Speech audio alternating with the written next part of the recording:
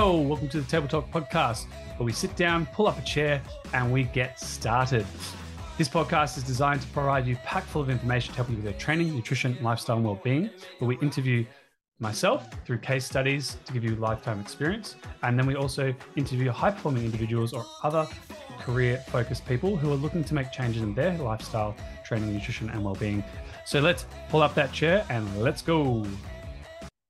Hey, welcome to episode 4, where we interview Reese Adams, who's actually a good friend of mine, who I met long ago at Enterprise Fitness under the boss man himself, Mark Tobre. So Mr. Tobre, you know, when you're ready to jump in for your own interview, let's crack a lack and let's get in for it.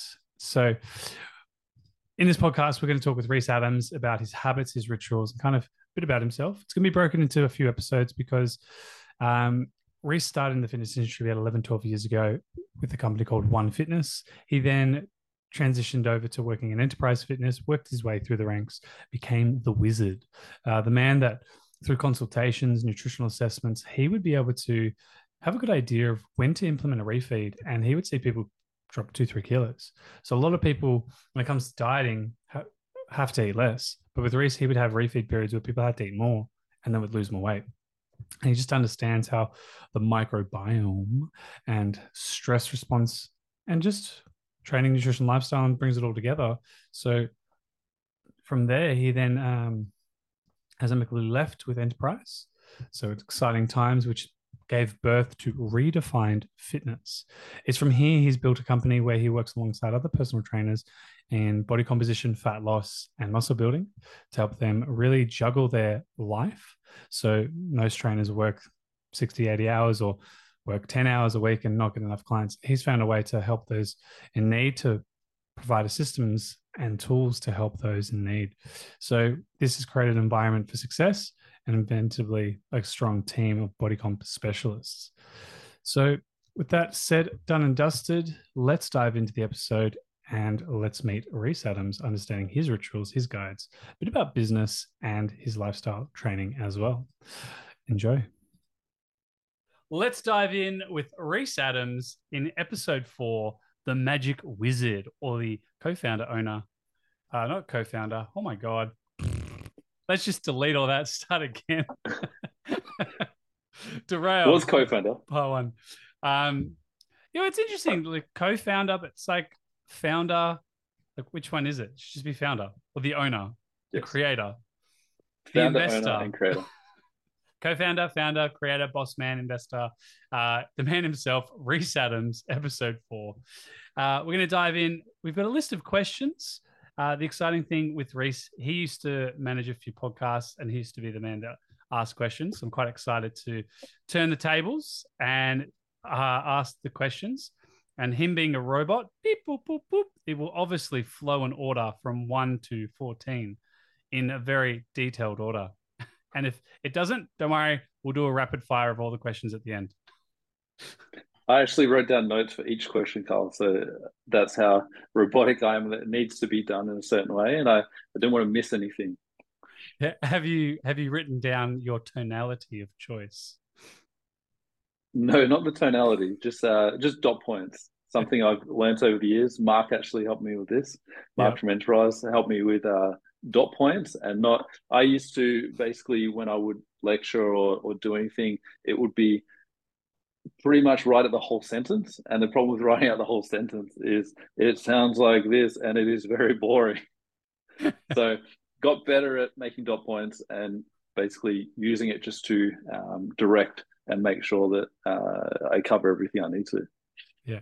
I think one of the first nutrition seminars you did with the food pyramid, a calorie pyramid, and I remember the train for fuel and performance, the macros and the micros, and you sitting down with Mark at the end, and he goes, "How many more slides did you have?" And you're like, "I got through half." He's like, "Oh, dude, you got to cut this in half."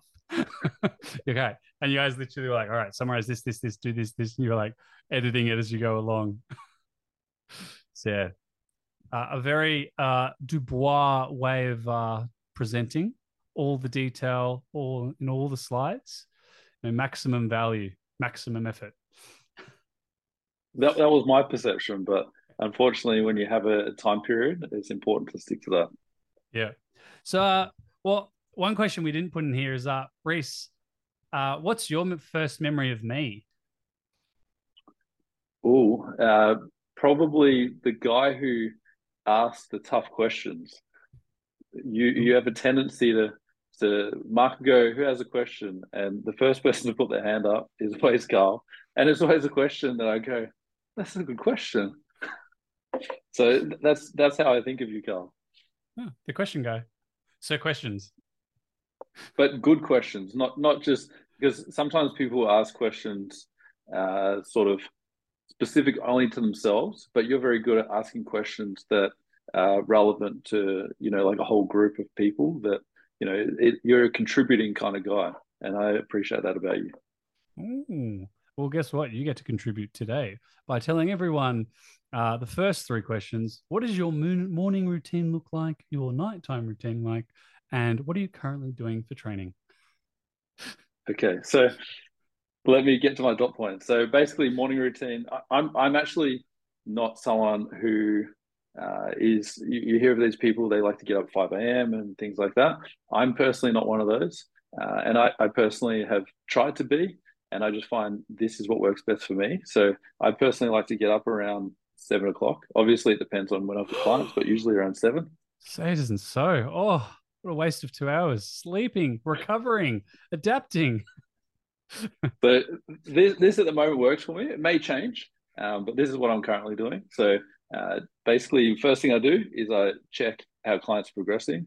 That's the first thing I like to do. And any messages I've got to get back to or anything like that. And then I go to the bathroom. Once I go to the bathroom, I weigh myself and have a shower. And then I start my breakfast. And that's literally every morning how I like to start my day. So you wake up, grab your phone. You don't hydrate. You just start responding to clients first. You go to the The bathroom problem and with weigh hydrating, yourself. Carl, is then I can't weigh myself because it needs to be fasted. And if Mm. I have that water, then all of a sudden it's going to throw up my scale. So then I might as well not even bother weighing myself. So and it happens sometimes. I forget and I have a glass of water. I'm like, okay, I'll weigh myself tomorrow. And everyone's human. These things happen. So it's one of those things that doesn't happen often, but it does happen. Does that throw you off a little bit? Are you like, oh, my day is ruined? I drank water. My scale It weight. it, it used it used to, but having competed back, well, probably it's like 8 years ago now, 2015. So back in those days when I was competing, 2015, took my training super super serious. It was one of those things where I had to eat, more meals is better. It has to be at this time of day. Everything was super regimented, and if I missed a meal, it was it was a stressful experience. There was an increase in cortisol if I missed a meal. Yeah. Whereas now I personally eat 4 meals a day and that works for me. So it's something I've found over the years is getting, I guess, optimizing things and not necessarily might not be the best thing for results, but it's the best thing for my lifestyle and my sanity.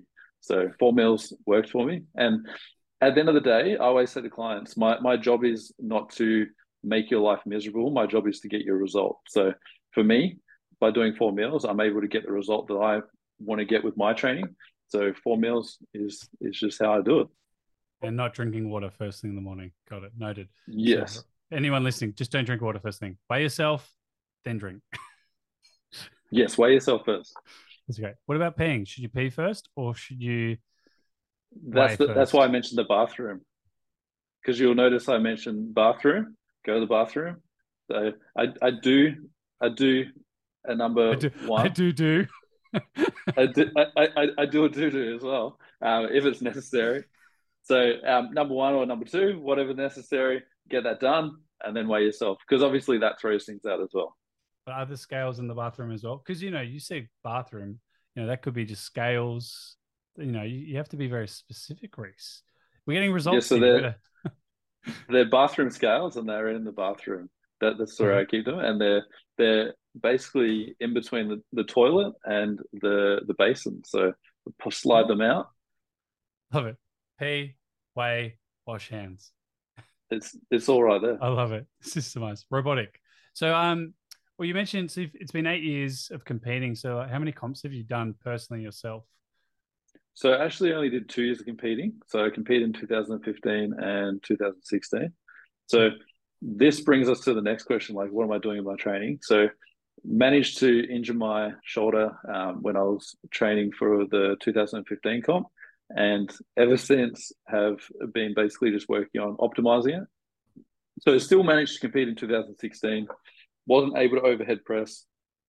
So just heaps of side raises. And then realized that I didn't want to keep competing if I wasn't going to, continually be better than I was before. So then basically my goals changed and it was just became more about coaching people. So I started focusing on coaching people more so than just training myself. Because I'll be totally honest, I think everyone likes the idea of becoming like a professional athlete, but at the end of the day, it was something that I I wouldn't have minded getting a pro card. I think that would have been cool, but I just couldn't see myself competing regularly. I personally like the journey. I don't like getting on stage. So I Mm, don't like to be the center of attention. So this public speaking thing that we're doing right now is not something that comes naturally to me and often can be quite stressful, which is why this is only the second one I've ever done. I have been asked to do others, but I it's not that I don't want to do them. I just get really nervous, and then I'm just like, no, no, no, stay in the safe zone. This is safe. You don't need to do that, and then I just don't do them. So, but it's one of those things where personal growth. If you want to grow, it's important to do things that make you uncomfortable. yep. And obviously be interviewed on the table talk and have Yeah, hundreds of people looking at you, listening, thousands, tens of thousands right now in this moment. Well, actually, no, it's just me and Reese. I've actually got a really cool story that I think people might find helpful, but also entertaining. Basically, it was oh geez, I forget the year. Basically, many years ago, Mark asked me to, when I was working at Enterprise, asked me to go to Montreal and do a private internship with Charles Poliquin. But basically, there was a caveat, which was if you come, you must present in front of Charles Poliquin. So No way. That's given awesome. given given that I am terrified of public speaking, there's this guy Charles Poliquin who I'd never met him at this stage, so he's this legendary character, and still is to this day. And basically, I have to present in front of him, so that was super nerve wracking. And my way of dealing with that, I was like, okay, if I'm going to do something out of my comfort zone, what's something else I can do out of my comfort zone? Because I don't know if you've ever experienced this, Carl, but if you do something out of your comfort zone, you're usually more comfortable with doing something else out of your comfort zone. Would you agree with that? Like Yeah. you're out of your comfort zone, so you might as well. It has levels, so you just kind of just roll with it. So basically, I had no real desire. I was never really like a motorbike guy, but I went out and got my motorbike license and bought a motorbike.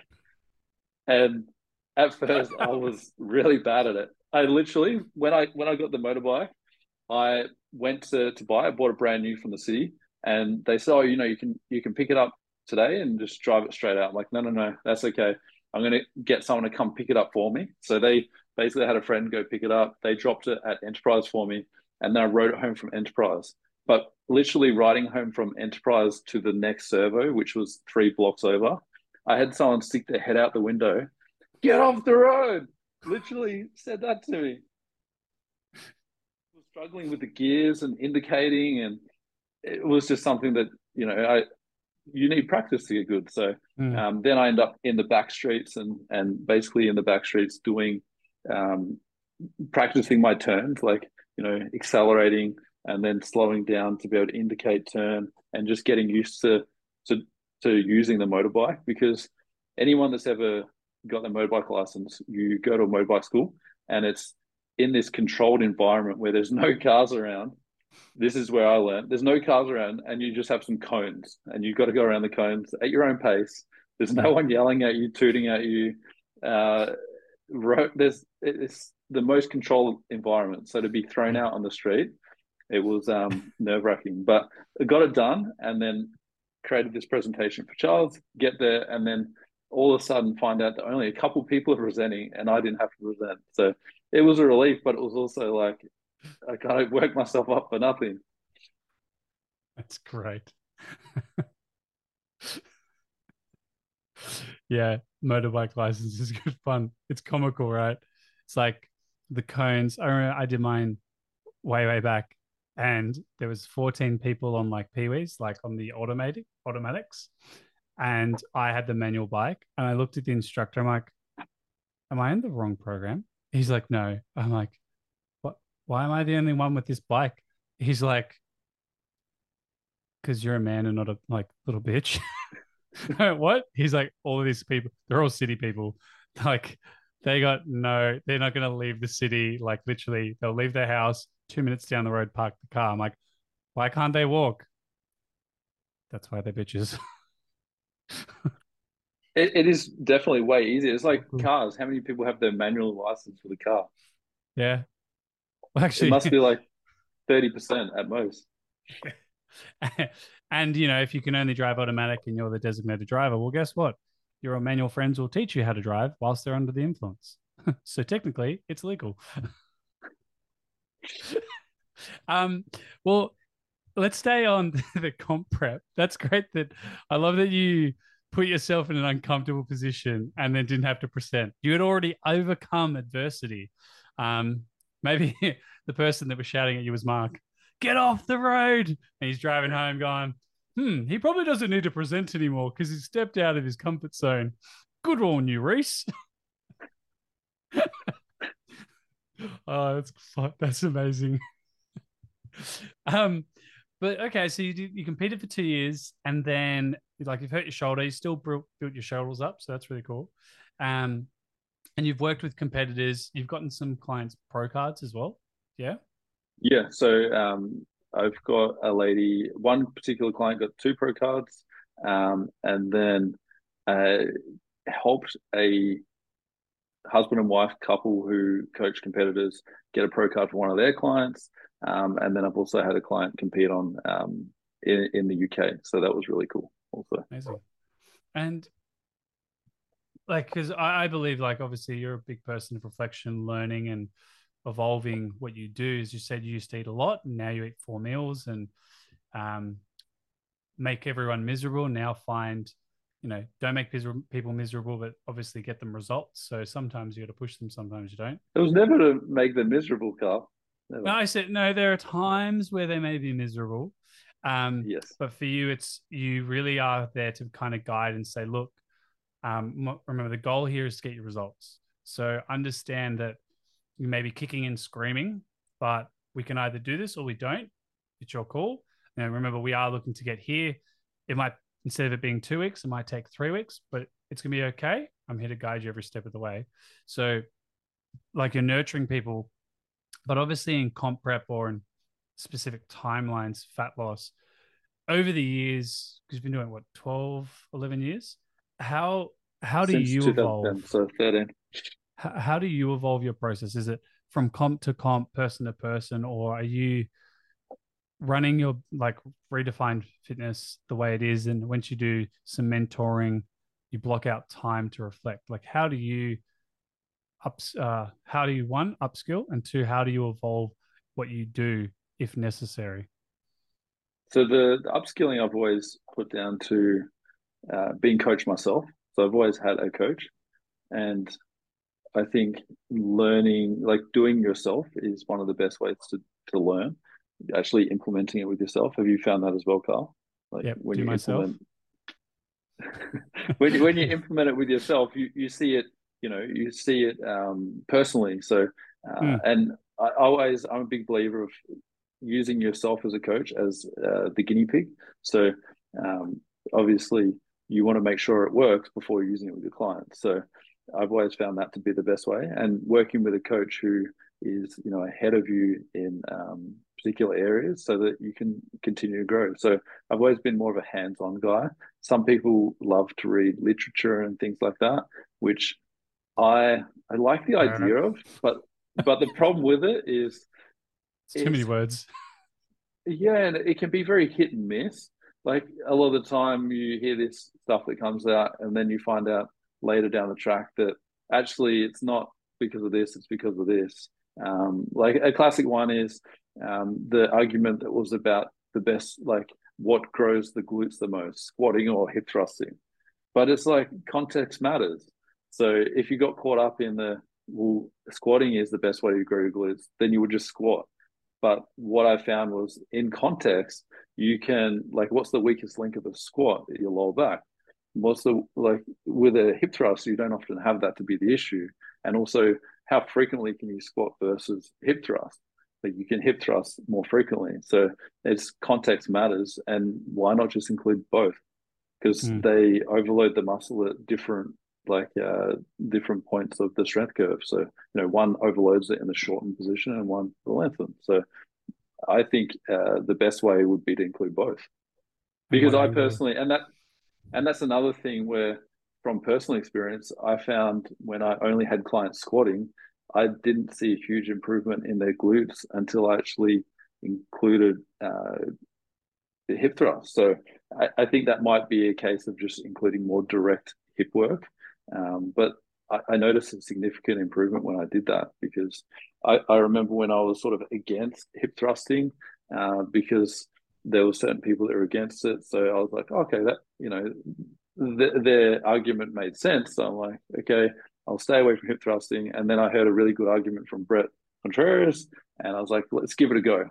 And I had a particular client who was, because I'd originally coached figure competitors mostly. So mostly figure competitors where glutes aren't exactly the primary thing. It's mostly like back, shoulders, legs. Glutes that back in the day were not a huge deal. But then fitness and bikini came on the scene. So once fitness and bikini came on the scene, glutes became this magic muscle that you wanted to focus on particularly. So I was like, oh, let's give hip thrusts a go, and I found them to be really effective. So all your clients started getting bigger booties. Oof. Even the men. Do you get men doing a lot of hip thrusts and I get hip some extension? men doing them, but it's not often the primary. I actually have one guy.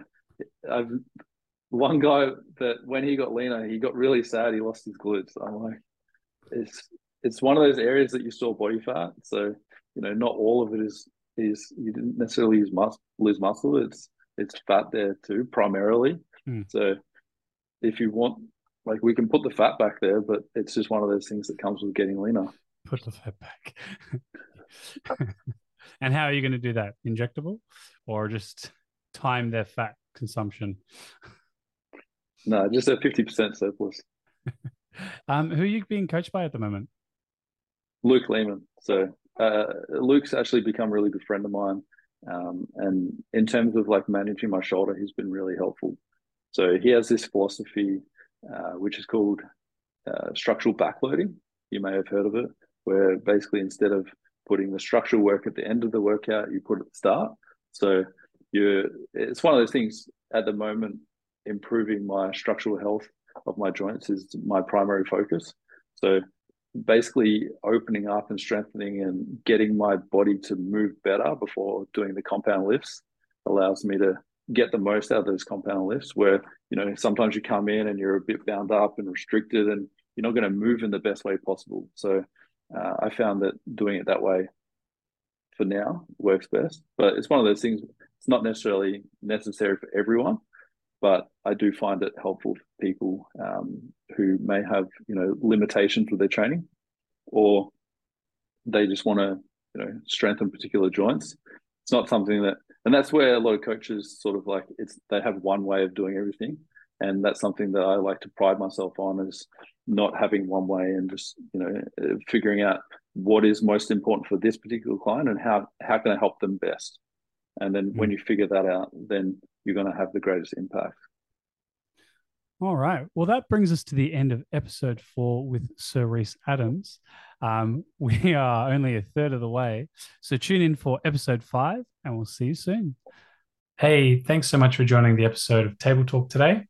We hope you found some helpful tips and inspiration in staying healthy and fit, even with a busy schedule. Be sure to subscribe to our podcast. Stay tuned for our next conversation. Until then, keep prioritizing yourself, your health, your fitness, and we'll see you on the next table.